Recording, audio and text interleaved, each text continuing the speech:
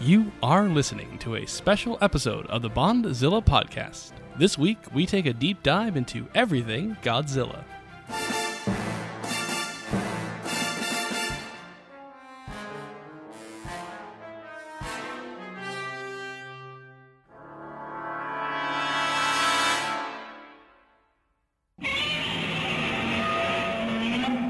Welcome to another deep dive edition of the Bondzilla podcast. I am Nick. I'm Will. And this is a Godzilla deep dive, as you have probably figured out the formula. Yeah. That we match up the Godzilla episodes with the Godzilla deep dives and the Bond episodes with the Bond deep dives.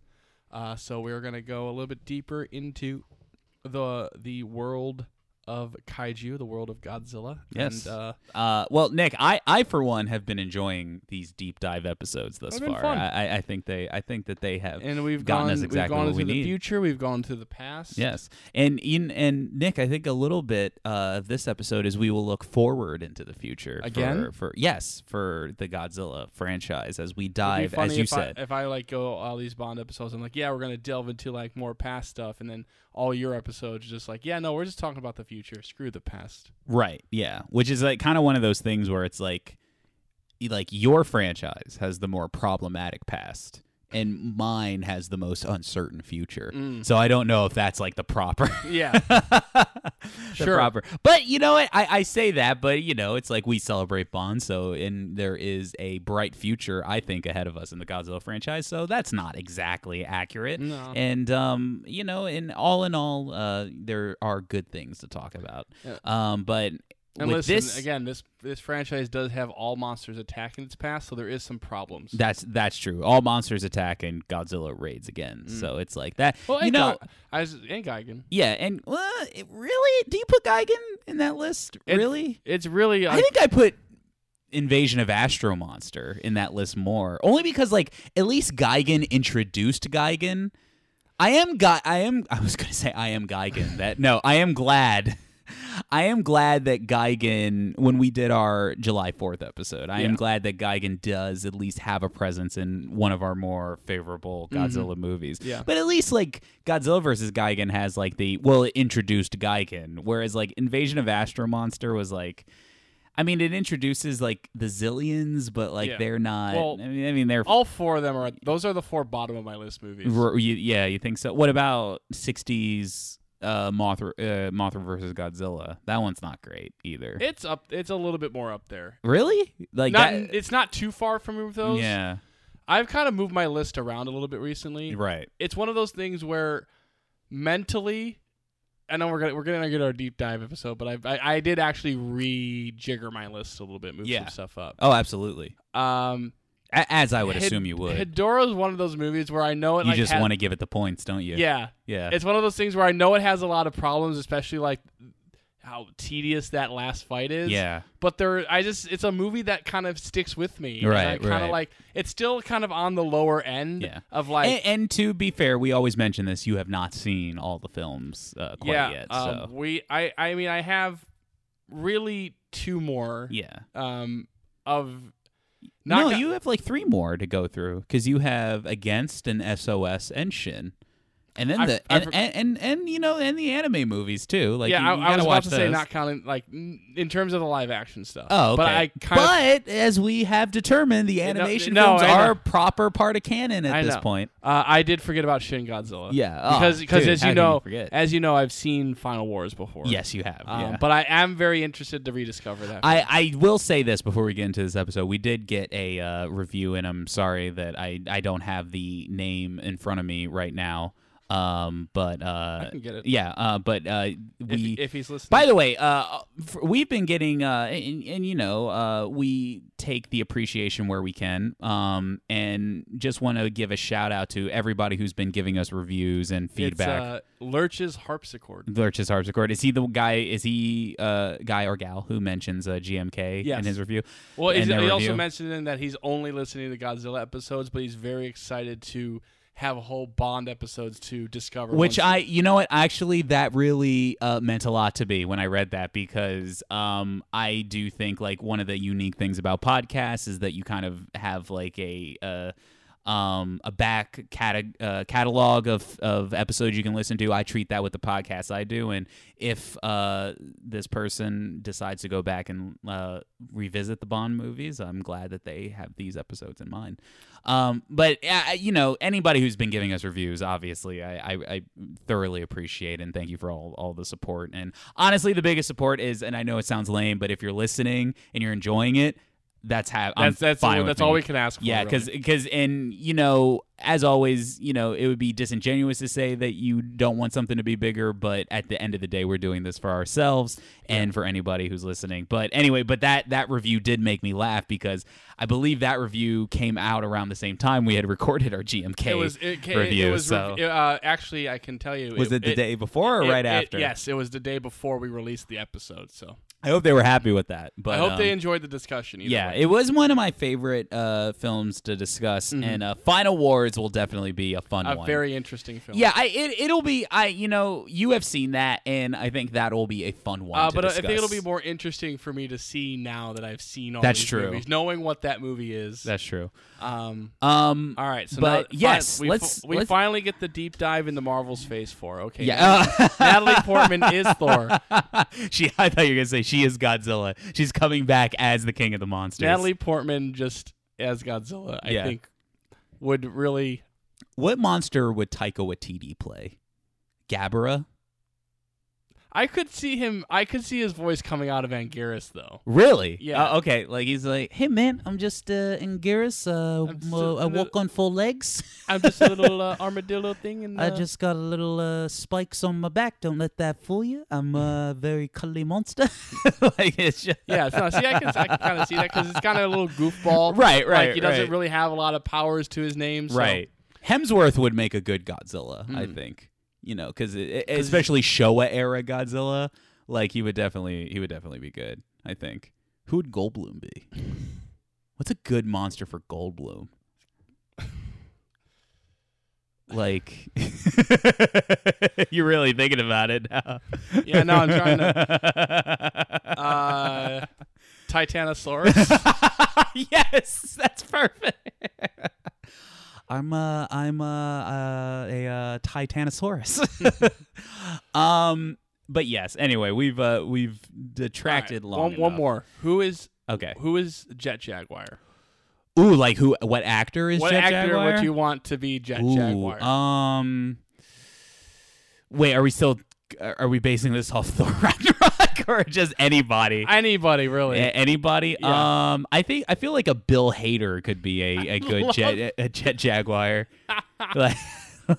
Just his deep voice. Yeah, either that or it depends on how cartoony we're going. Either that or like a Ben Schwartz or something. I'm gonna go with Bill Hader. Yeah, Bill Hader I think is good. All right, so Nick, we got our deep dive episode. Last time on a Godzilla deep dive, we had talked about our future of, retrospective and future of Legendary's MonsterVerse, and I thought that we'd take this time to talk about a little bit more of the retrospective and future of what is the state of the Godzilla franchise according to Toho, primarily, and we'll get a little bit into the future of the franchise as a whole as we get into Japan and the States and everything. But the reason I wanted to bring up the Toho specifically is because, and we had mentioned it and kind of covered it on the podcast recently, is that Toho is making some strides in a very unprecedented way to continue this franchise, not only within its own country but also worldwide. I think that over the course of this project, we have seen that Toho is not closed off to collaboration, but has definitely been a little bit more careful about sharing the product, as it were. And one thing we never really have gotten into is how Toho is protective of the project or of the IP of Godzilla outside of sharing the movie rights. We never really gotten into and like there has been some stuff where the property of the Godzilla characters has definitely been like they keep that close, and especially like they're apparently very tight on it on like social media and like YouTube and things like that. You know, YouTube is always kind of weird, but a lot of people who it's one of the reasons why you don't see a lot of like Godzilla like footage material online, at least like not good quality ones, is because like Toho is like very strict about that kind of stuff. I never knew that. That was kind of stuff I found out through research. But we're definitely seeing, I guess, the closest thing you would say, a big expansion, as you were, of the franchise. It's a push. A definite push. So just from like your perspective as somebody who's definitely new to it, like what would you say has been like somebody like we've been doing this podcast has it been 2 years at this point? No, about a year. No, it's been more than that. No, how long has it been? I can tell. I'll look at. What was our first episode? Our first episode came out on January 3rd, 2017. 2017, yeah. So we've been doing this since 2017. And it's just, I'm sorry, just time flies by. Yes. It's just kind of crazy to think we've talked about this many movies. It does really like feel like yesterday we were talking about Dr. No in the original 54 Gojira. It does feel like yesterday. So, but as somebody who, have really been diving into it and you've known a little bit about it via me, like we won't necessarily talk about like your feelings about the movies in general, but just what has been your perception of like somebody adjacent to it, of just seeing the franchise as a whole, because there definitely has been a difference since let's say the 2014 Legendary Godzilla till now. Well, it feels like it was almost the right time to do it because you had 2014 Godzilla and like right about the time, like, you know, I've kind of seen the kind of Godzilla adjacent things, like the video game that you have, the recent one, right? Like I know about the Godzilla comic book series, like multiple comic book series, 100 Year War, and all that sort of stuff. But really, it's just kind of like I knew just the movies, and just sort of the adjacentness nature of those movies. But what have you noticed, like in terms of its presence in terms of in pop culture? I mean, like I honestly think it's just like you've seen kind of a little bit of a boost since 2014, but especially this year, I just feel like with the American introduction, the introduction of American versions of like more monsters like Ghidorah and Mothra, you just kind of feel like it's kind of pushed up there a little bit. Right. But I also feel like Godzilla has always been one of those franchises where I think people know the base idea of it without more going into depth about it. Like people know it's like giant lizard attack cities, but they might not know about, you know, and like nuclear weapons are kind of a nuclear power is like a very big theme, but they might not know about the lengthier history and all the other monsters and stuff like that, especially not within that first year that we did this, I felt like. Right. Because that was for me, and I think this is something I might talk about a little bit later in the episode, or I might have for the future, but I think for me what was the most fun, especially about the Showa era, was discovering all these new monsters that like I kind of, for me, maybe just recognize from the video games or, you know, just the little bits of things I knew. But basically, there is a lot to discover within the franchise, and I feel like there is, you know, in terms of a wider pop culture, it's really Godzilla as a creature that has that pop culture push. Yeah, I think for me, what's been super interesting about the past couple years is that, like, I would say that in 2004 with Godzilla Final Wars, like that was pretty much like in many ways it was like the revenge of the Sith of like Godzilla films, in which like that was like the last time at least there was going to be like a big like official Godzilla film, right? In a while. It was gonna, it was like this is going to be the big last one. Yeah, there was no future plans in sight. They were like making a big deal that was going to be the last one, and then which of course they've done many times before, as we know now. Sure, yeah. But it was interesting living in a period where that was the case. Yeah. Like, it would have been different. Like, I'm sure I would have felt the same way if I was, like, really into this, and then you live during, like... It's Destroy It. Yeah, exactly. And then you're like, oh, okay, it's come to it. Which is funny because that was it. Like, it came to an end, and they were going to let the Americans make theirs, and essentially that happened again. And I think the results, regardless of what anybody may individually critically say, I think broad strokes has kind of worked a little bit more in their favor, because what I think has happened is that in the 2014 release of the legendary Godzilla, we have seen that the appeal of Godzilla within the zeitgeist has reached basically it's almost like the perfect time for that movie to come out also too. Yeah, that's because exactly what I was saying. Not only do you have the actual property itself coming back into prominence, but you're also coming back into prominence during a time of the Marvel Cinematic Universe and all these nerd properties, like, the DC movies getting a little bit like, getting their their direction, and just basically like this for lack of a better term, nerd culture taking more of a prominence within the cinema landscape.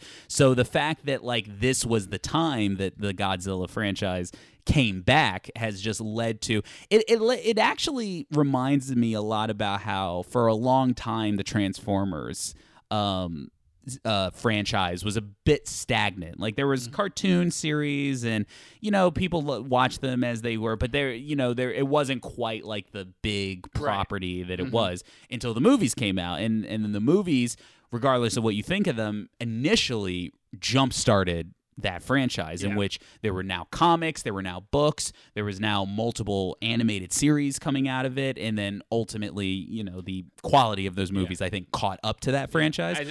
But at the time, like, what I told a lot of people, at least with those 3 initial Bay films, is that it basically gave a jolt to the system for a lot of other cool Transformers properties to come out, like the Transformers Prime animated series. I always say like that never would have happened without the Bay movies, which is a weird thing to say. Yeah, it's funny because I was actually listening to another podcast where they had a similar discussion about what's kind of going on with like the He-Man thing right now, where it's just like kind of all you have right now is kind of, they had like this really great series of toys like a couple years ago, but now it's just stagnant, and everybody's kind of waiting for like a new movie or a new show to kind of reinvigorate it. Right. But it's the same thing where it's like, and I could definitely see where the Godzilla franchise, especially because Final Wars is 2004. Right. Obviously, it's a 10-year gap before that American movie comes out, in which case you're basically kind of maybe at most getting new video games or comics or something like that, but all the kind of the smaller stuff. You're not really getting anything that was significant within the Godzilla franchise. Because I recall, like, right before 2014 came out, I don't remember this level of any Godzilla material, like, at all. Like, I don't remember this many comics. I don't remember... no, you definitely felt an increase since 2014. Yeah. It's only expanded since Shin, which, and especially within...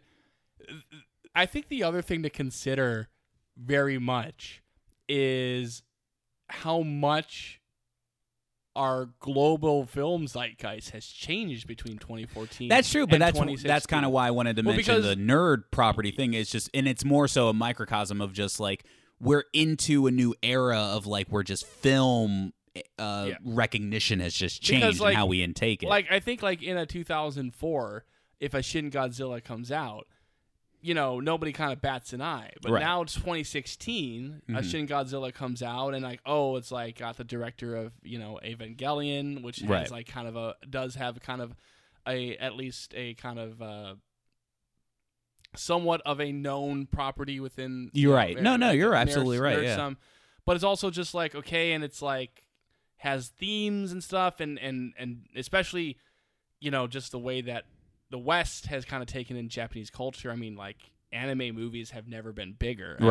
I know it's crazy to say, but like the fact that, people were stunned, like a lot of people within this film industry were stunned at how much money the Dragon Ball Super movie made. Right. No, that's a good point. And it was because like it, it was projected to make $10 million on its opening weekend and made 30. It like, everybody was like, that's kind of a weird little release, but it made like a legitimate like good January movie box office gross. And it was like, and it's just stuff like that where, all these great Japanese films have come, all these great anime films, the Ghibli stuff has only gotten bigger, and I think it's just like, Japan has always had that kind of pop culture presence in America since really, the 80s with, Nintendo Entertainment System and stuff. And there's a whole podcast and a whole discussion you can have about the steady increase in how we take in Japanese culture. But I just think it is the perfect time for both ends, in that you kind of had that American film kind of groundswell into this world of cinematic universes and big franchises, while you also had an easier means of, like, when a movie like a Shin Godzilla comes out, or even Netflix taking in those Godzilla anime movies,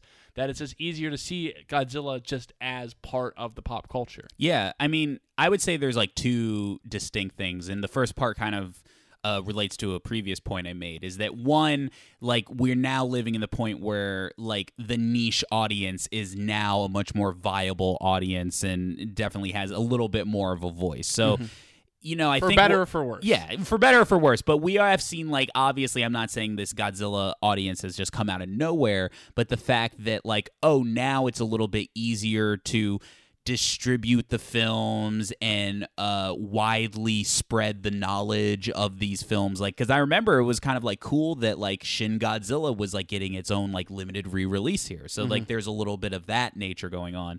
And the other thing is that with the advent of new in this podcast we've talked about how each Godzilla kind of era is kind of like marked by different, like, movie practices and everything, and now that we're living in the age of streaming, I think it's like something you can't, you can't roll your eyes at too much, where Netflix allowed for the anime movies to come over here a little bit easier. And I think, like, the fact that we have these streaming services and it gives, like, at least a new venue for us to experience these movies is definitely a big deal. I mean, like, even with Shin, it's like, it's not difficult to find a way to, view Shin Godzilla. You can find it on, like, Amazon. You can view. It's not. Well, I mean, that was also, like, widely distributed. Yeah, I mean, but that's what I'm saying, is that, like, even in 2016 with Shin Godzilla, it's like, if you wanted to seek that out, like, that's true. You're right. Like, you're absolutely right. Like other films before this Criterion Collection was announced, like, you had to go on eBay to find these Blu-rays and stuff like that. And, like, same thing with me with Never Say Never Again, had to really go on eBay. But, like, for me, it's like Bond is lucky where all the films are pretty much available, even Casino Royale 67. But Godzilla, it's like, especially like stuff like like that middle Showa period where it's just kind of the the all monsters attack and all that sort of stuff. And but that's a really good point, though, not because easy to find. Because it wasn't like, even though it was a limited release, for the most part, it was a very accessible movie in its theatrical release. Like, you could see it. Yeah. It was put out there in terms of, like, it had, like, a marketing push as much as, like, a niche Japanese property can. Because that's what Godzilla is. I mean, people like the idea, but ultimately, like, it's more of like, the Toho one. And but then, like, it's in, like, Shin Godzilla is in Best Buy stores. Like, it's like it's in your average store, so you can, like, pick up a copy of it. Indeed. So it has been interesting to see, like, this period in which, like, you could get eventually, like, and rent the DVDs off of, like, Netflix or, like, out of like a Blockbuster or Hollywood Video when those were around, which is where I got my initial copies of GMK, was one of the, and Megaguirus and those types of movies. But now it's like, it's like very easy to find that, and with, like, this Criterion Collection coming out, very, very much accessible. Yeah. And so that's kind of like what I was thinking of, and just this evolution of Toho, just being more, like, just open. And because we have talked about in this podcast that Toho, let's not forget that Toho is very much a studio, and has studioed its way through all of its decisions. As we said in JMK, yeah, they will studio you. They're not afraid to. They will studio you, but also remember, like, they were not always, like. It's funny to see how precious and I don't even want to say precious, because precious, I often think that sometimes in film that, film fans and filmmakers can hold things a little too precious. So they just hold the earnestness and respect for the property that they want to see continue forward. But it wasn't always that way. Like, we talked about over the years, they make Gojira, and then they make Godzilla Raids Again as, like, a quick honestly a cash grab.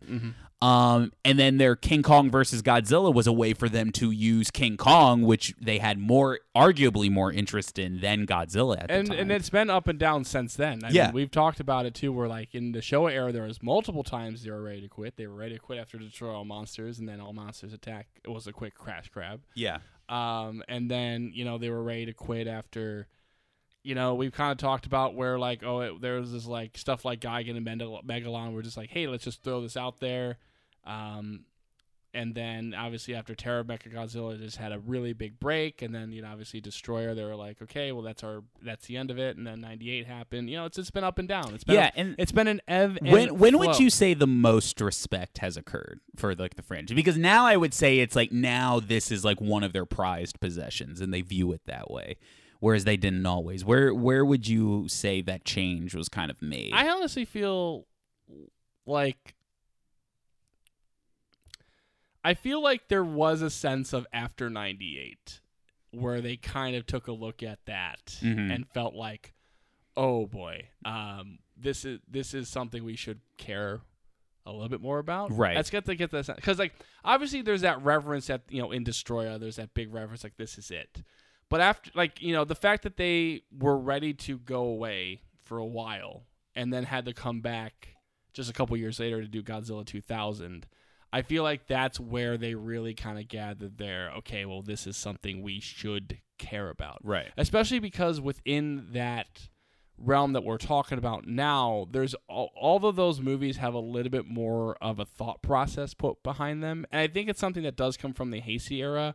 But it does feel like, as we talked about, the Heisei era kind of started where it's like, okay, we want to come back to this, and we feel like this is more so a viable franchise and a viable thing that'll make us money. Whereas I think with Godzilla 2000, it really felt like that was the start of Toho being like, well, we're making these movies because we are the Godzilla studio. Yeah, I think the biggest learning curve was from 91 till 98. And I think that was like the biggest one, because I think that from 91 on, they were learning, like, oh, there is an audience that actually does like Ghidorah and will show up for, like, Mothra and Ghidorah. Right, because that's true, because it's like, those first two of the Heisei era were like, a kind of redo of 54, which didn't do too well, and a new monster that didn't do too well.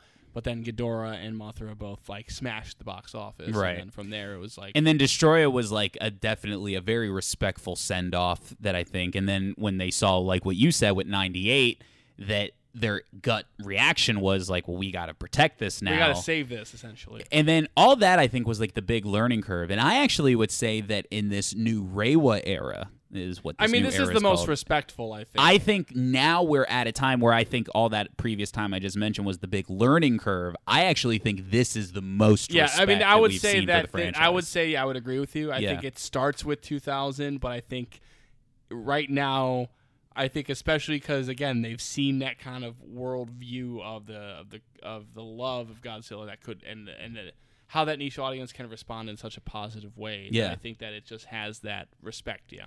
So kind of like piggybacking off of that a little bit, I had mentioned this a little bit in our previous news episode with a couple of interviews by the head of project development at Toho Studios, Akito Takahashi, who gave interviews, and this is kind of bringing out of information from interviews he did with Sci-Fi Wire and Inverse.com/magazine. Yeah.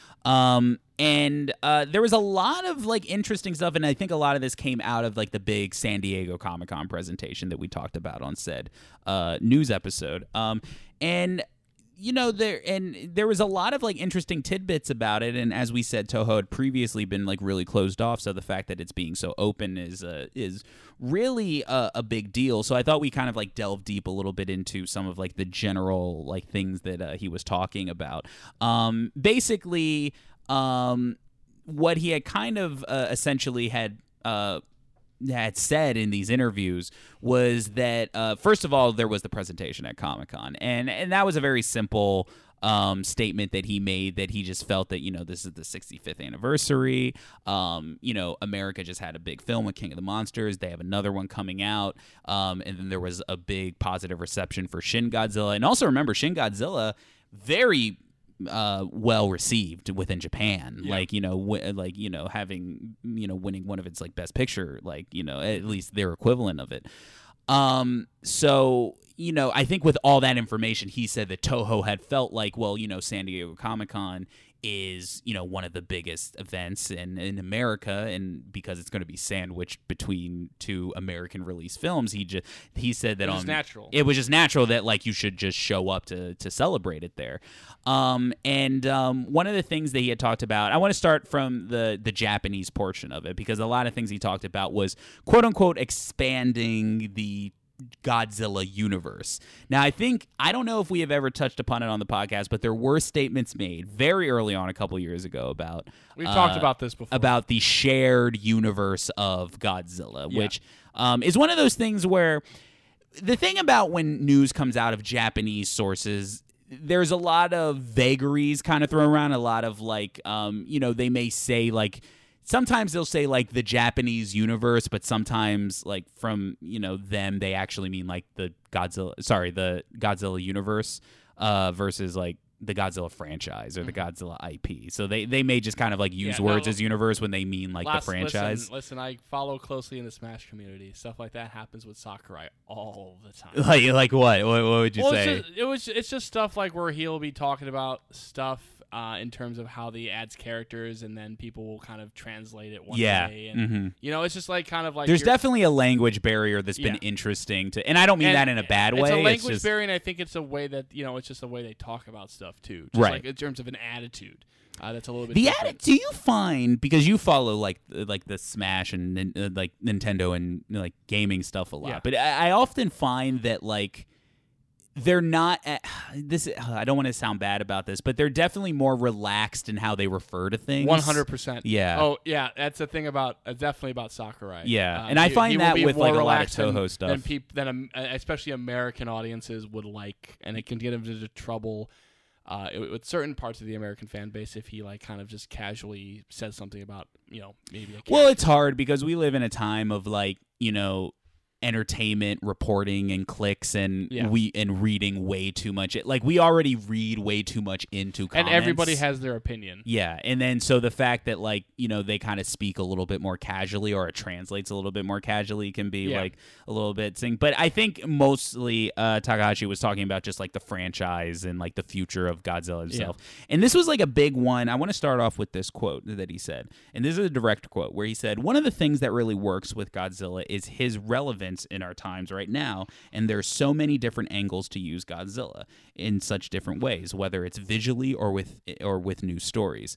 Godzilla just has a lot of width in general as a character, so we're just really excited to see what will come next." And I think one of the things that I kind of brought up briefly is like that is almost a stark contrast than what we've seen Toho treat the Godzilla franchise in the earlier Showa era, even though they kind of inadvertently did that by going so far into like the camp nature of Godzilla so quickly. Because like remember, King Kong versus Godzilla was the third film out the gate. Oh yeah. And that was I guess, like I said, like I actually, I mentioned in our 4th of July special that you get to Ghidorah not too long after that, and the thing about like something like Ghidorah is like how quickly that franchise moves into the like hard sci-fi and the craziness of that movie and the Venetian and the assassination stuff. But King Kong versus Godzilla is again that same way where you just within that kind of even less than a decade or almost a decade, you're just going from the heaviness of Gojira into Godzilla stuffing a tree down Kong's throat. Right. And it's like,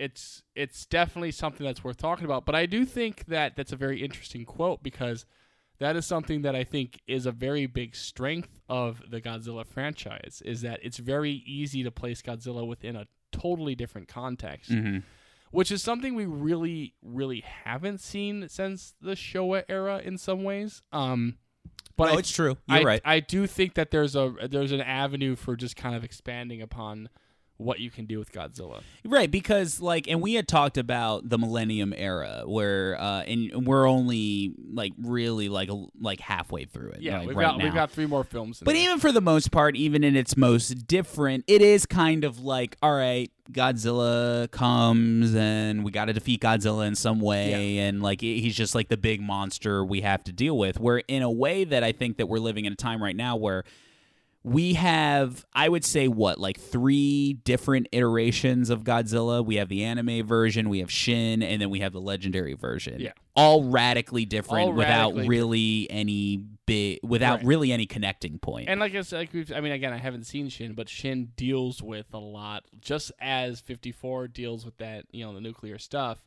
You know, Shin very much deals with tsunami and the natural disasters that Japan has endured, and kind of takes precedent from that. Right. So yeah. It's, and it's still easy to kind of find ways to, as I think he said, it's easy to find ways to make Godzilla relevant. And given these movies, it's easy to see why. And I think that's the biggest thing I got from this interview is that Takahashi, who's speaking on behalf of Toho, it seems that him and Toho are very excited about the possibilities because they've seen that there are all these different iterations that you can do, and to different degrees have been received. We can talk about how well received they have been, but they've definitely have been received. And especially when you think about all the mediums, it's not it would be different if it's Toho made all of them. Yeah. But Toho has made 2 of them, but one is its live action and one is an anime series,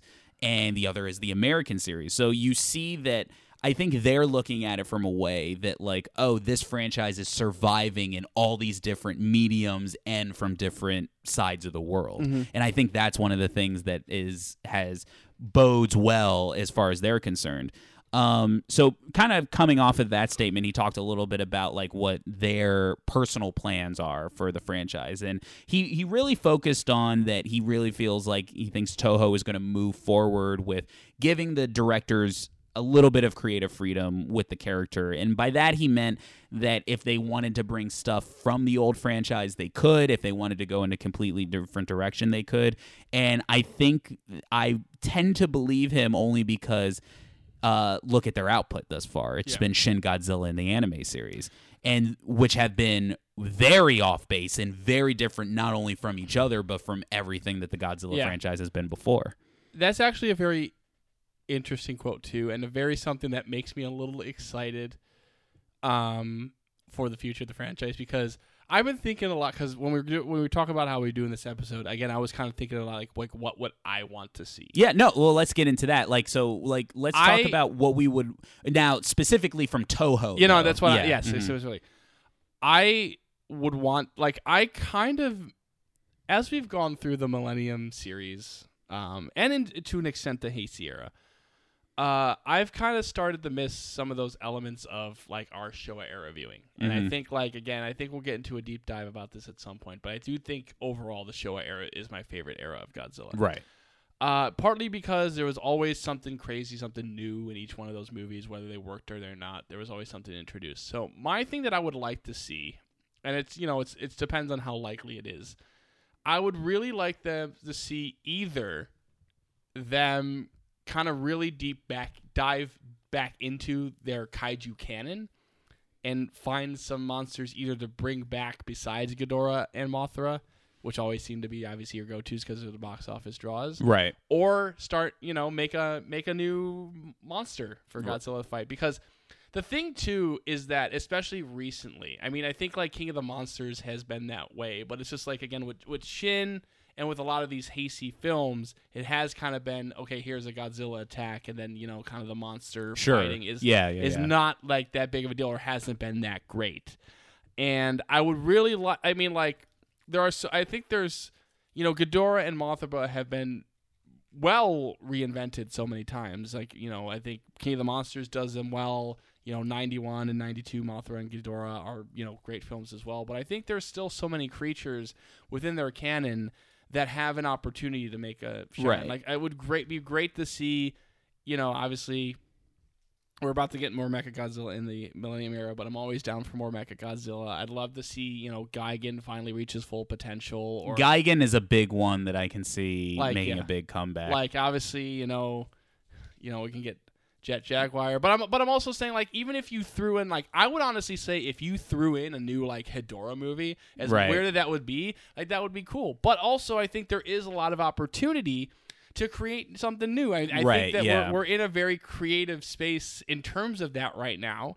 And if you created something that really does speak to something that's going on in our world, or, did a new version of the pollution thing, or did something else that, Eclipso, we could get Eclipso. Yeah, that's true. Remember that's the old true. Eclipso idea? Yeah. But it's just like, I would like to see them kind of push that, because I think, like, it's very easy, as we've seen in the Millennium Era, and I know the Millennium Era was like a long time ago, but I could see them still going that direction of like, oh, well, we're just going to focus on the Godzilla aspect of things. And I would just really like to I just kind of miss that show of craziness. And I think you can, play with it a little bit. And it's not to say it's likely, but that's what I would like to see Toho do. I would like to really, especially since, they've tended to, with Final Wars and even with the booth, they've tended to really celebrate. They've had a chance to celebrate the deep roster of kaiju that they have in their possession. I mean, and especially just having that whole list at Comic-Con was just really cool to see. And it's just like, I would just like to see them dig into it a little bit more. Yeah, because it's like,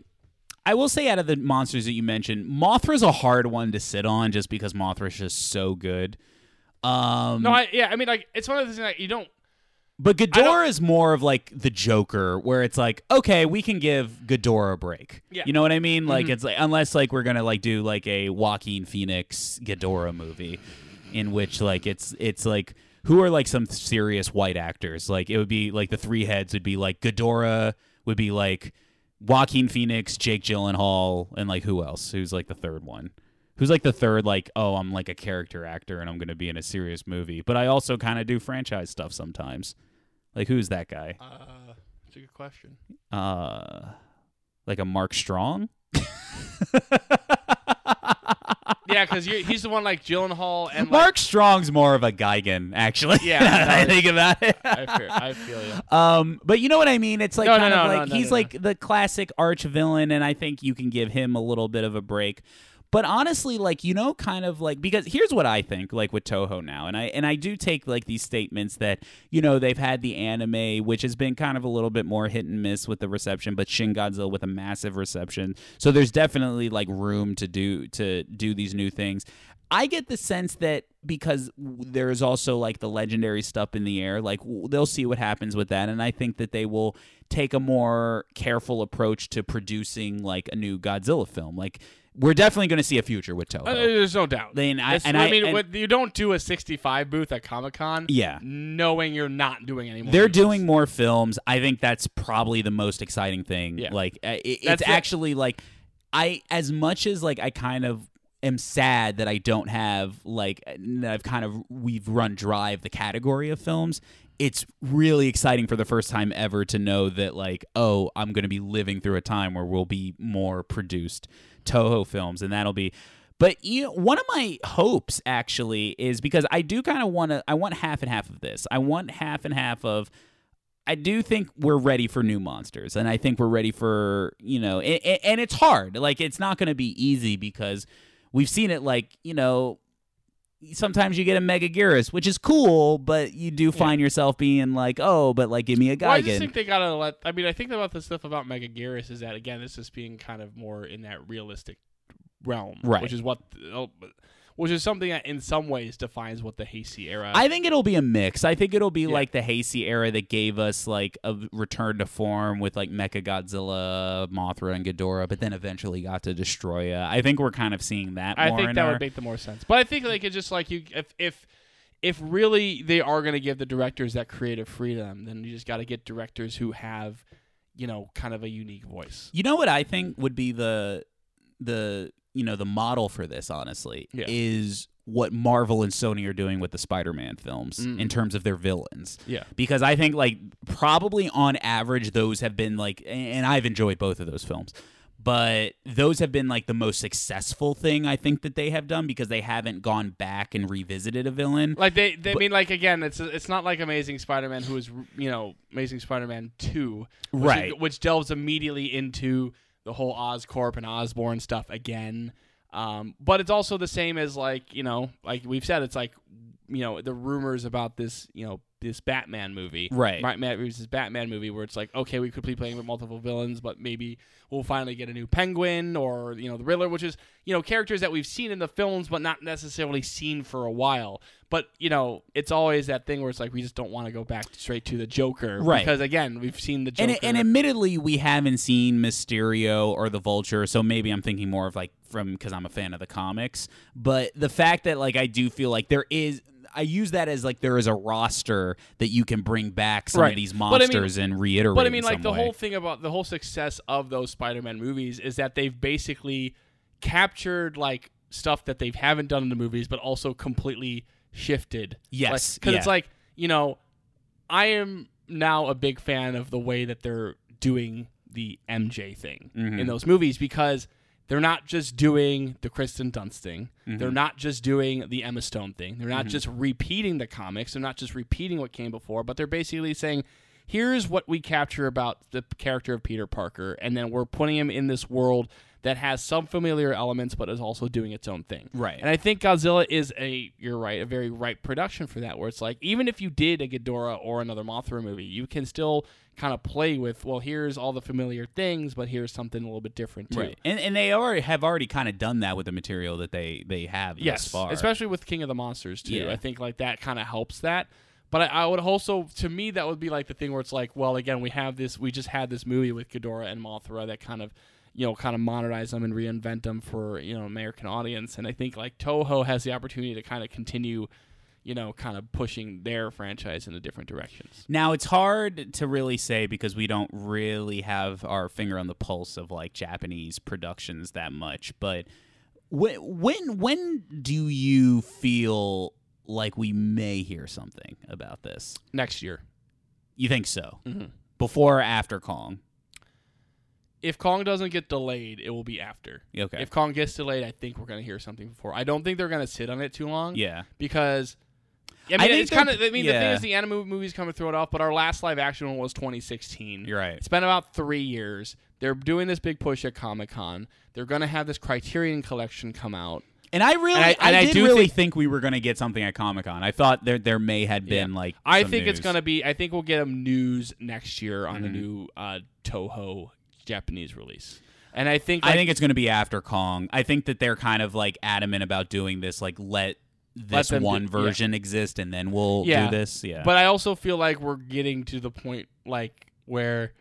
Like, because we're going to have to hear about that Kong delay soon if it's going to happen, which I'm kind of still feeling like it's not, because I feel like they're not going to want to move it from March, which I think is going to be a good move. But I do think that by the middle of next year, we'll have heard something. Most likely to return monsters, do you think, in the new Toho Reiwa era? I think Anguirus is coming back. I think it's way too long. Before, like, since, like, I'd be a little bit shocked if they go back to Ghidorah and Mothra again. Like, at this point, I think it's... I just would like the first new movie that they do post-Shin to have new monsters. Or a brand new monster. I would have other monsters in it. Okay. That's what I think we need. In terms of returning, like, again, the gut would say that, like, Mothra and Ghidorah are going to make some sort of appearance. I don't think so. I'm going to give him the benefit of the doubt. I'm hoping that they don't. Yeah. But it's also just like I can imagine it. In terms of returning, I mean, it's hard because I think what makes it hard to determine that is that they've gone back to the Mothra and Ghidorah well so much. That's true. It very much is. Like you said, it is like the Batman kind of thing where we always are going back to like. You're saying he's going to get a Ghidorah card at the end of the first movie, and then he's like. Where I do feel like I would like to see. I mean, I honestly would like to see Gigan get reinvented. Because the thing is like, again, we're going through these movies, and the only characters that haven't been reinvented in some way that I would like to see reinvented are Gigan and Anguirus, because we talked about it on GMK, but like Anguirus is like the one true legacy monster that appeared in so many of those movies that never got that chance. Because again, Rodan is the perfect example of like how you do that, and I feel like if you gave Anguirus his Fire Rodan, that's great. And I think like Gigan has a built-in design that will appeal. Right. And it's just like he was in one movie that was not good. And one movie that we really like, but I'm sure most people would not dig as much as we do. Right. If they were not open-minded, which they should be. I actually don't know what I find it hard to figure out what the actual pulse on that movie is, because I do like people like Gigan, and there is like that fan base for Jet Jaguar. But I don't know what the actual perception of that movie is. I also genuinely think that we need to find a way to pitch to Toho. Yeah. like legitimately, like just send them the podcast and like send them either the Eclipso script or our Jet Jaguar spinoff. We're good to go. And I mean, I think like another one to pull, like it'll be interesting because another easy one to pull out is a Mechagodzilla, because it's just so easy to do. But I also will be curious to see if we do get a third Legendary Godzilla. Because I do... that's a big question mark. That's a big question mark right now. But I just feel that if we get that third Legendary Godzilla, the natural next step is Mechagodzilla. Because I think it's like the one thing that they would want to do that would be like the natural step as a fight for Godzilla in those movies. Well, Nick, that may be...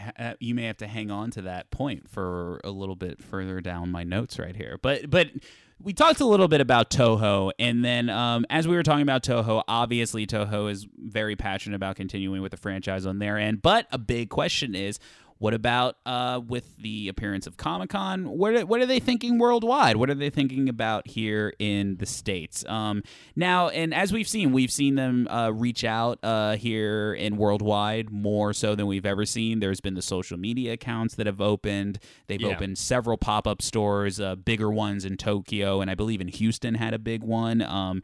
And one of the things that has kind of... I do want to mention, too, that at the booth, they were very much like, oh, you can buy stuff off the Japanese Godzilla store online. Yes, they were promoting that, They were definitely. promoting that a lot, too. So I do want to mention that they are kind of pushing that as well, that the Godzilla merch was big in terms of push. So one of the things I wanted to talk about a little bit was Toho's relationship with the American audiences, because it has been rocky in terms of... And I should say this.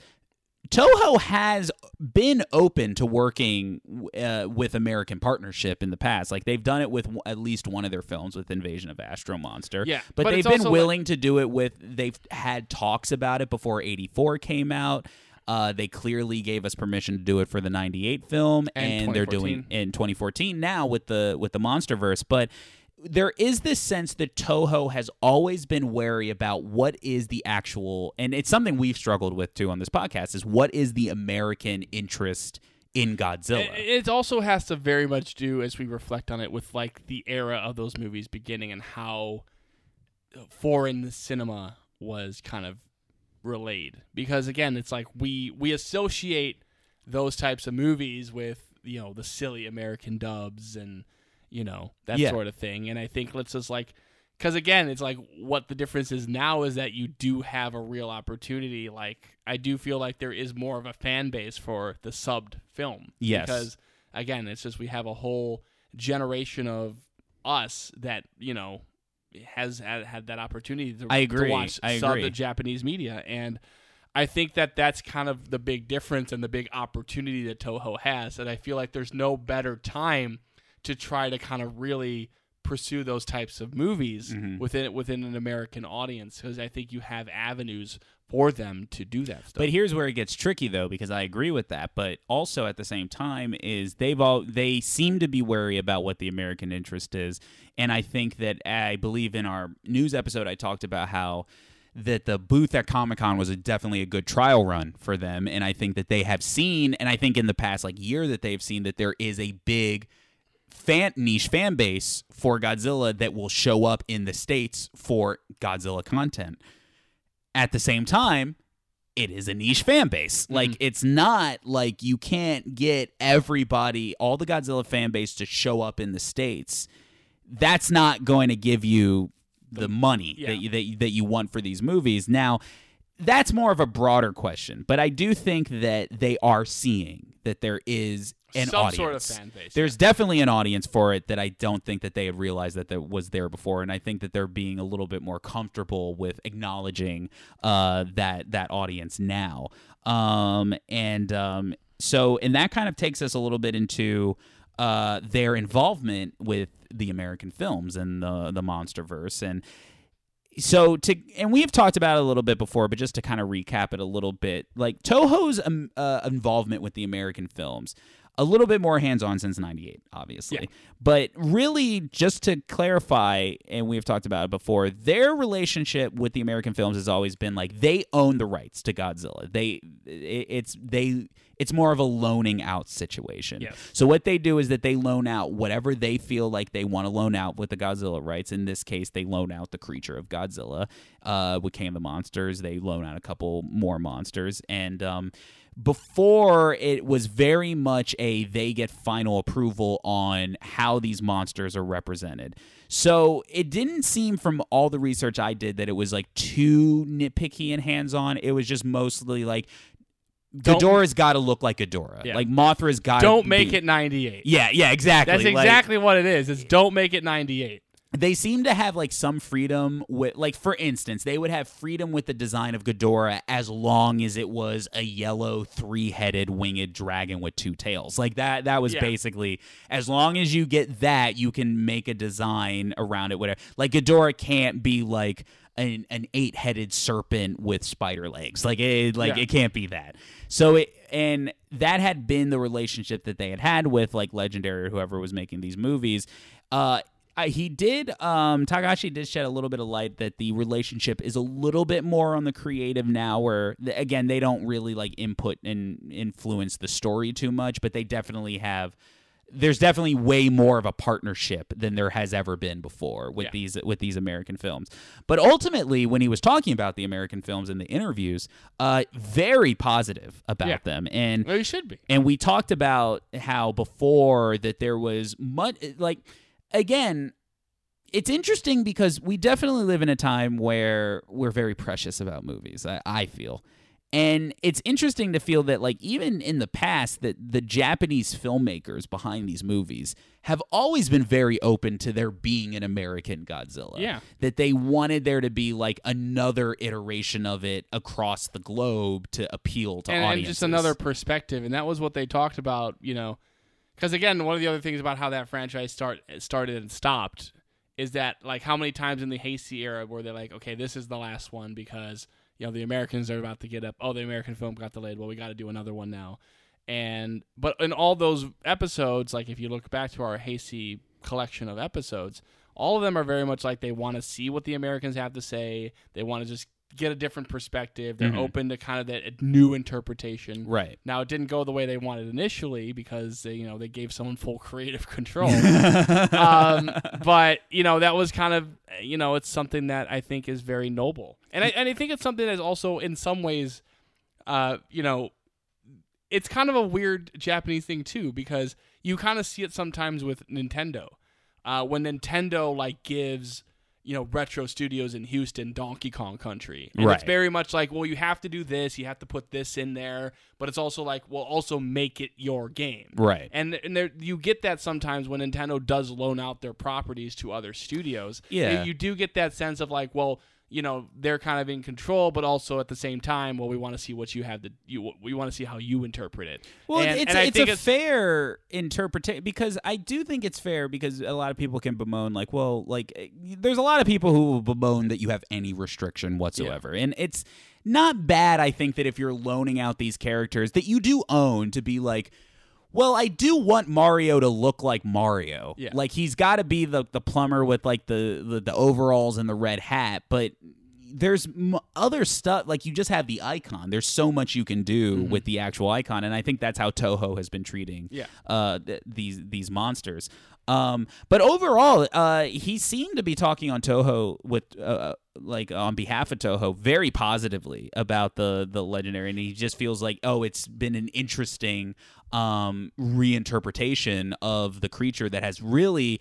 Because when you think about it, even the background, like he's not like this Godzilla is not a product of radiation. No, it's like there's some implications about it and like how it's affected him, but it's also not like I mean it's not like a literal like he was created by radiation. But he's an ancient beast of but there is implications of how nuclear stuff has affected him. True, yeah. So it seems still like there, but reinterpreted. Right. So it seems like Toho has been very open about like they are very positive about it. And I mean it speaks to because they gave the rights to more of these monsters after 2014. Yeah. So the vibe is that they're happy with how the movies are going. Now, a question was asked about has the reception of King of the Monsters, like how did Toho feel about that? There were some words about that. And this was the most interesting one, I thought, was that there was even though it was kind of a non-answer, and I don't have the exact quote, but the non-answer was kind of telling. It didn't seem like they were that surprised by the reception of the film.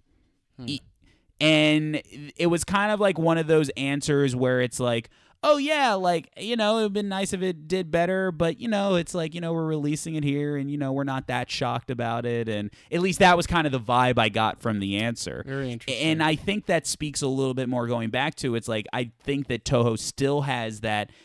And it speaks a little bit more to the respect that they have of the character, that they see the product and they are happy with like the product itself and are just less trustworthy of what is the appeal of this. Yeah. Like, are these American audiences really going to want this? And especially with the, again, our discussions of like how much would an American audience, how much does the American audience know stuff like Mothra and Ghidorah, which again is like, you seemed like would be the next natural steps of adding to the franchise. But right. Do people just know Godzilla? Mm-hmm. And there's a big part of the world that just knows Godzilla. Right.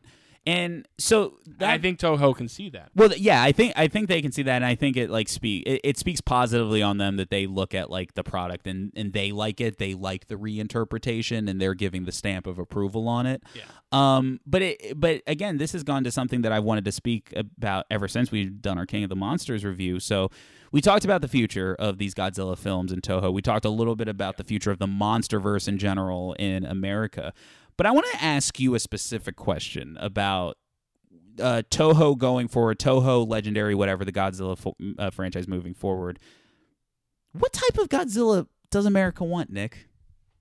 What do we want? What is going to do it? What do you like? What is going to do it? Or is it destined to just kind of be that property that has to just truck along on its own path, on its own pace? I think, and I genuinely think this, I think that the type of movie that Godzilla vs. Kong is, mm-hmm. and how that movie does, is going to be very telling. Mm-hmm. My thing, because I've said this in our other deep dive, I think that what you need to do is you need to make Godzilla and King Kong a faster-paced, all-out brawl. Mm. I think that that's the type of movie that would appeal to an American audience a little bit more. I don't know though. I really don't, because look at it this way, and I don't mean, and this is very broad strokes. Yeah. We've had two types of these movies thus far. Yeah. We've had the slow burn movie, and we've had, and even though I don't consider it to be like the big all out brawl that a lot of people say it was, but it definitely has been criticized for that, so that has been the perception of the movie. Yeah. So we've gotten ultimately like two types of perceptions of these or what these movies can be. And I'm not trying to say, because obviously those are their own things, and you're equally allowed to say that like you don't like either of them, but either of them are potentially your thing. You just don't think that either of those movies did the thing well. And I think that's fine, but just in general, that's the vibe. But then also at the same time, here's my counterpoint to that though too. We also have gotten different types of movies like this where it's like Americans seem to want, when we talk about these movies, is like the vibe I get from a lot of people is like They just want to go in and they just want to see Godzilla. They just want to see Godzilla, and I still get the criticisms that both of these movies have not, quote-unquote, shown Godzilla enough or haven't had enough Godzilla. It's too much of the human stuff. Fine, whatever. That's what people think. Look at a movie that did give us that. Nobody liked. The Pacific Rim Uprising is a movie that came out. But, like, think about that. Yeah, no, I think about it. I was about to mention Pacific Rim, but I also feel like that first Pacific Rim movie didn't do that second one favors. Because the thing was... That's true. The first Pacific Rim movie did not do amazingly. Yeah. And the fact that it got a sequel in the first place is nuts. That's true. No, and that's a good point. You know what movie... Here's the movie that I think Americans want in Godzilla. I think Americans want, like... And not that movie... The movie didn't do... It did very well, but it didn't do a whole lot of gangbusters. Right. And it's in the MonsterVerse. I think people want a Kong Skull Island, but with Godzilla. Okay. I think they want, like, because the thing about Kong Skull Island, especially with the marketing and what that movie is, it's cool. Okay, It's cool. It's got, like, the funky music and, like, the Kong stuff. He's there. He's big. He's knocking down helicopters, you know.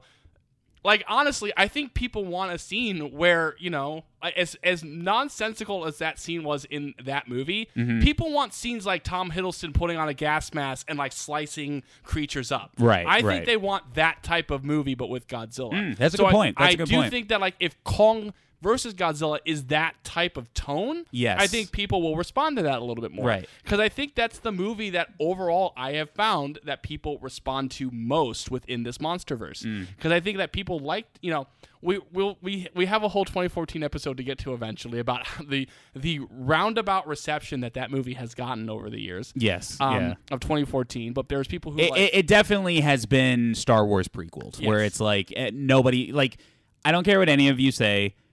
Nobody really liked it. Like, the general perception of it was not great. Yeah. Like, I'm not like we liked it. There are people who liked it. Well, I think there was people did not come to that movie's defense until King of the Monsters came out. That's just how it is. That's how it is.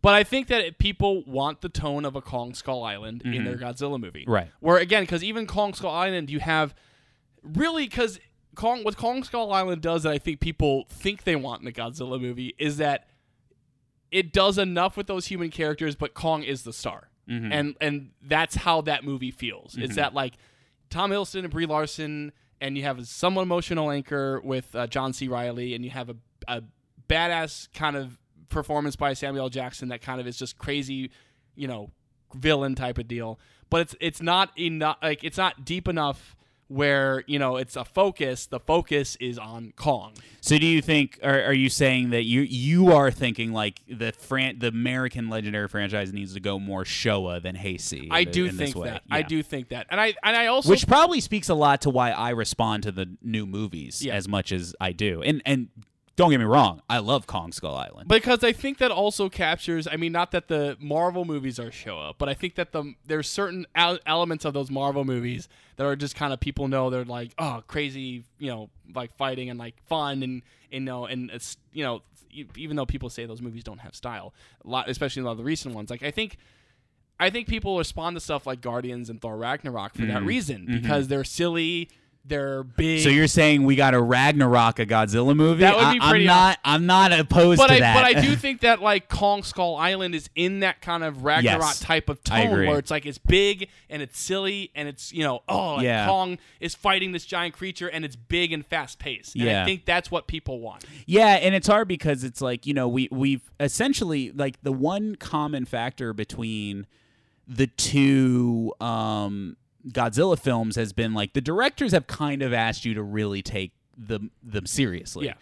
And while King of the Monsters is a little bit more fantastical, like, it is very much in line with Gareth's vision in 2014, where it is asking you to, like, treat it as, like, very godly and like, you know, like, larger than life.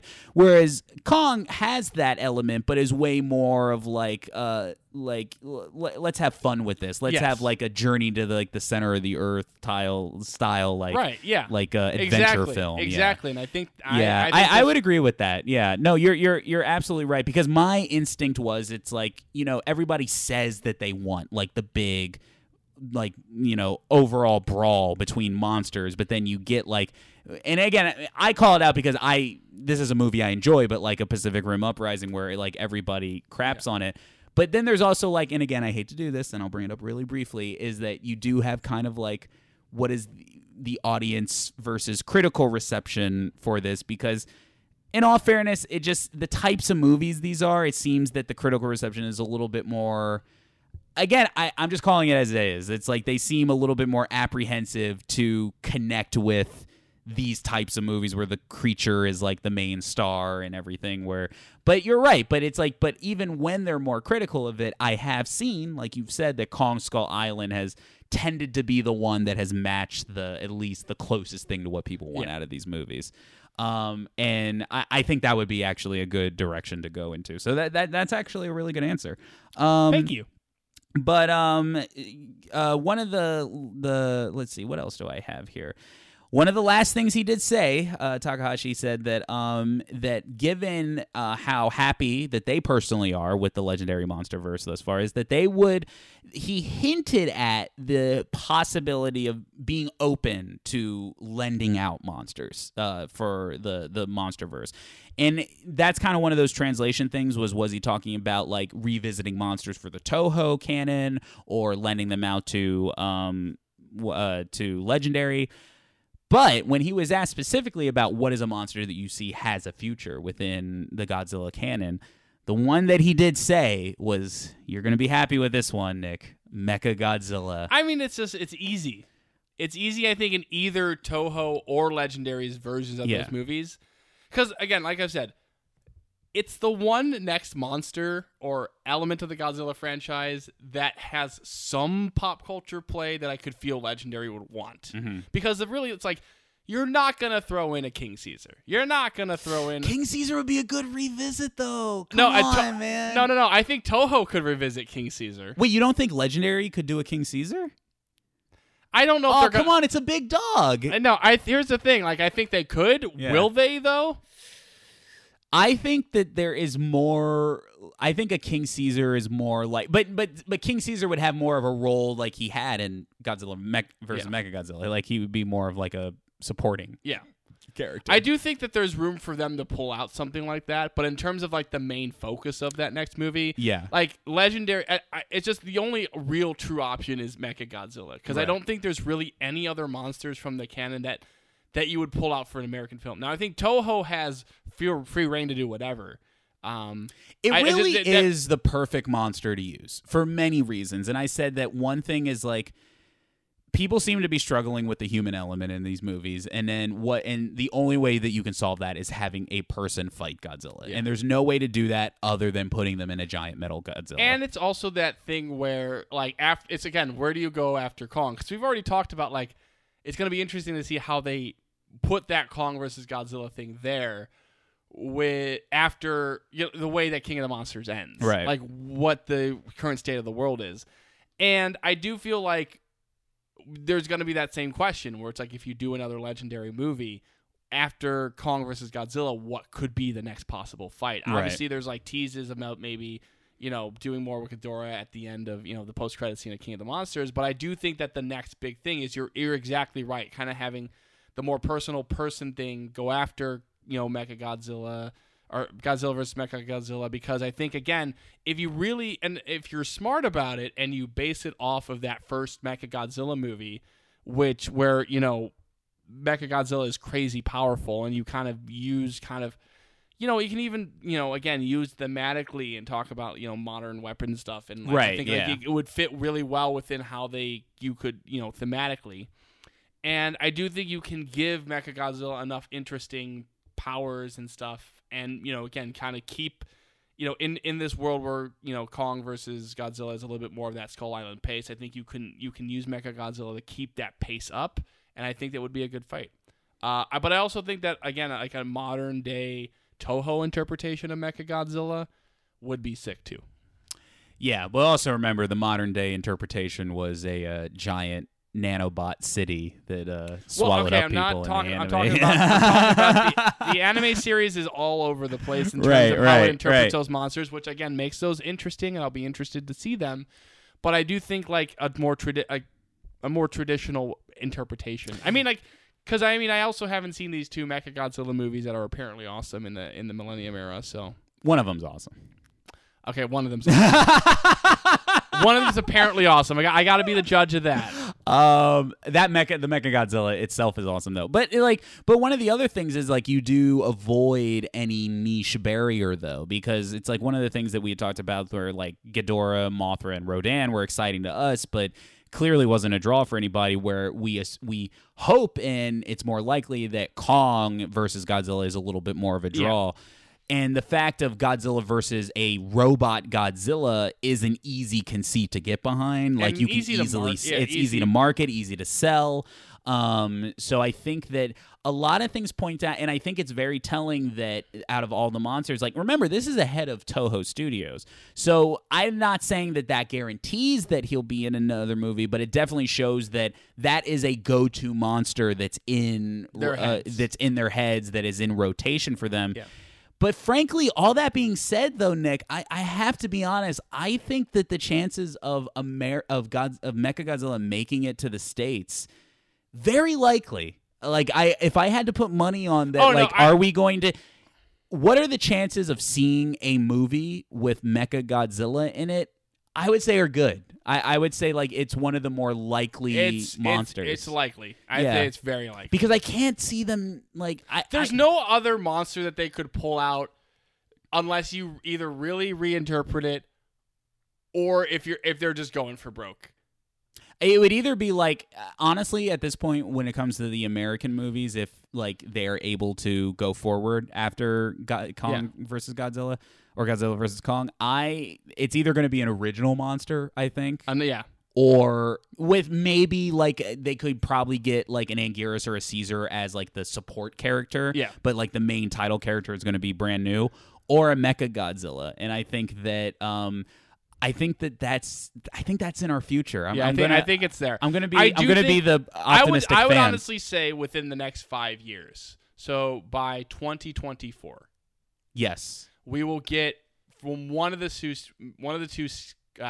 countries. We will get a new Mechagodzilla content. Yeah, I mean, like, it's weird because I think like the bigger bet is like in America, because I think we're definitely gonna get him again in Toho. Yes, but it's just like the fact that like. I would say like by 2024, 25 more likely that like we're definitely gonna. But like this isn't the end of. What do you think as we're wrapping up, what do you actually think the future of American Godzilla is? And I know that we've kind of like always stump on like it depends on Kong. It really is hard to do this before Kong comes out. Yeah, but let's look at it this way: does well, doesn't do well. What do you think? Does well, I think they immediately go into at least one more Godzilla film, which I think features Mechagodzilla. Yeah. That would be my thing. If Kong does well, Legendary's back on it. If it doesn't do well, I kind of am on your train where it will take a hiatus and then we will get something within a couple years. Yeah. Or at the very least, they'll try to Bumblebee it.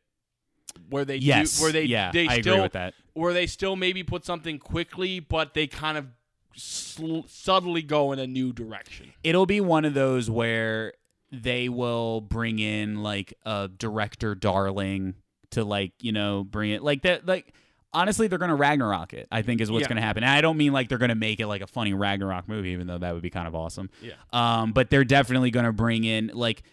There's going to have to be the attention where there needs to be more of a name than just Godzilla. And I think it's either got to be like a complete tonal shift in a Ragnarok sense, or it's got to be like a fan favorite director who's coming to do it.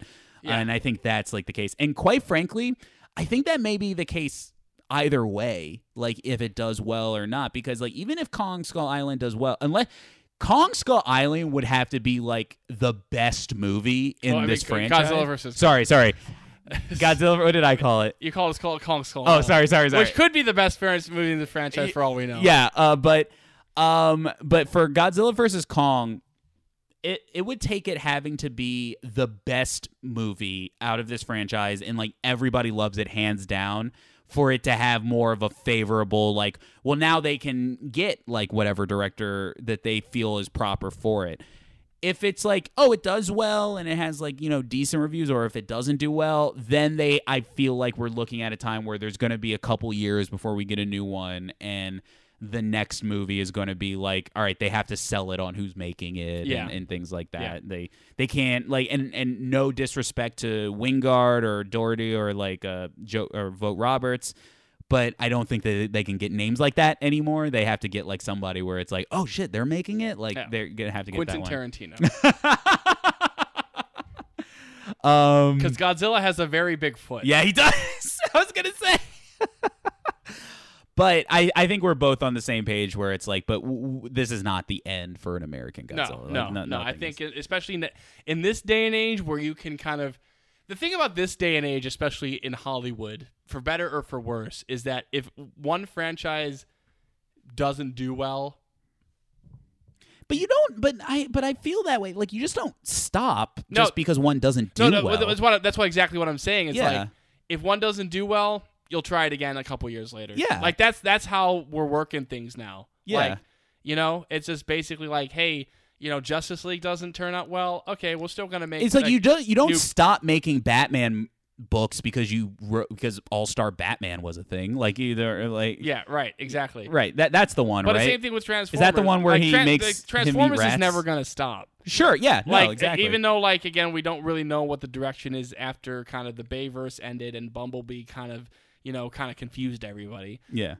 But people liked it. But people liked it. Yeah. And there's no way that Paramount's not going to do another another Transformers movie in a couple years. Yeah. Well, that's also my one kind of fear about I hope like the marquee value of the name, because I hope it doesn't end up like a Bumblebee situation where it was a movie that was pretty good and everybody liked it, but the bad will of the previous franchises kind of like hit it in the box office a little bit. But so I think it's just it's going to completely depend on how they market it. Like it's going to be, they're going to have to make that movie look cool. And I'm telling you, man, make it look like a wrestling match. Exactly. Like, just market it that way. And I think you need, again, people like kind of that interpretation of Kong. I think if you focus that marketing on Kong, like if you really put in the work to like show Kong, I think that movie has a good chance. Right. So as we wrap up on this deep dive, we've talked a lot about like Toho's expansion and the future of the franchise overall.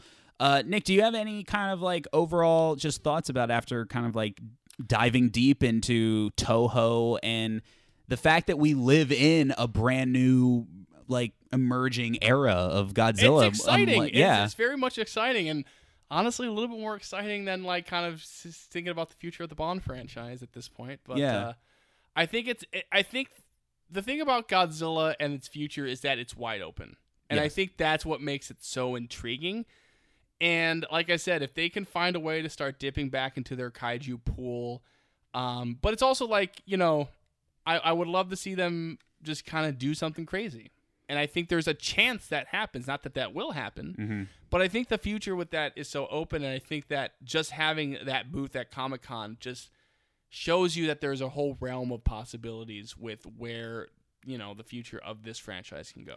Well, for me, regardless of what they actually do, and it's a very simplistic kind of conclusion to all of these findings, but it just has never been to me more exciting to be a Godzilla fan. Like the fact that we're living in like this time where Toho has probably shown the most respect for this franchise, and we've seen all this new material for Godzilla come out, and that we're going to get more, and we don't know what it's going to be. Like, like I said before, I've only lived a life where like there has been just a category of Godzilla films, at least while I was following it. And then with one new one in Toho coming out. So the fact that like we are now going to be living in a time where like Toho is most likely going to get back in the saddle of like directing making these films. It's just it is a great time, at least for Godzilla fans, I think. And if you don't think of it all the way to a great time,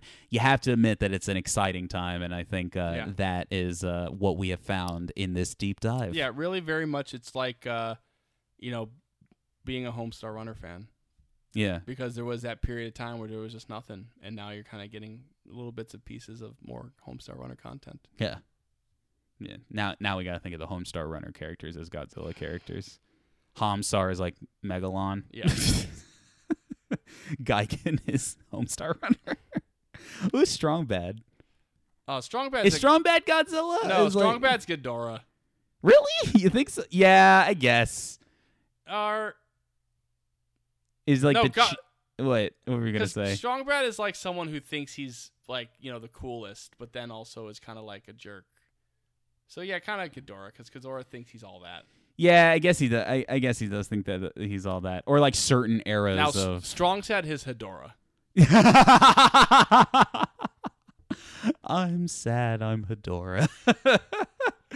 All right then. Well, Nick, thank you for joining me on this second Godzilla deep dive. It's kind of crazy. Like, we do so many of these episodes now, just in general, that I'm like, oh, this is only our second Godzilla deep dive No, episode. our going to weekly has really kind of expanded ourselves and out there. Well, like I hope you guys have been enjoying these deep dive episodes, and frankly, like, these are very open. People are listening to them. If you guys have any ideas for what you want to see us dissect in these deep dive episodes, please email in, comment in, leave reviews, as many of you kind folks have been doing, and tell us what you think. If you like these episodes, you want to hear more, or want to hear specific things, let us know. We're definitely open to whatever ideas. So I think that's going to be it for this episode, Nick. Is that it? That's it. All right. Well, until next time, and our next episode will be a proper episode in which we talk about a film. But until next time, Yes. I'm Will. I'm Nick. And take care, everybody. Bye.